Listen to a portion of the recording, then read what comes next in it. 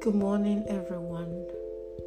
My name is Isine Odia, and today I am here to talk about Chapter 4 of our reading course from the textbook Alternative Narratives.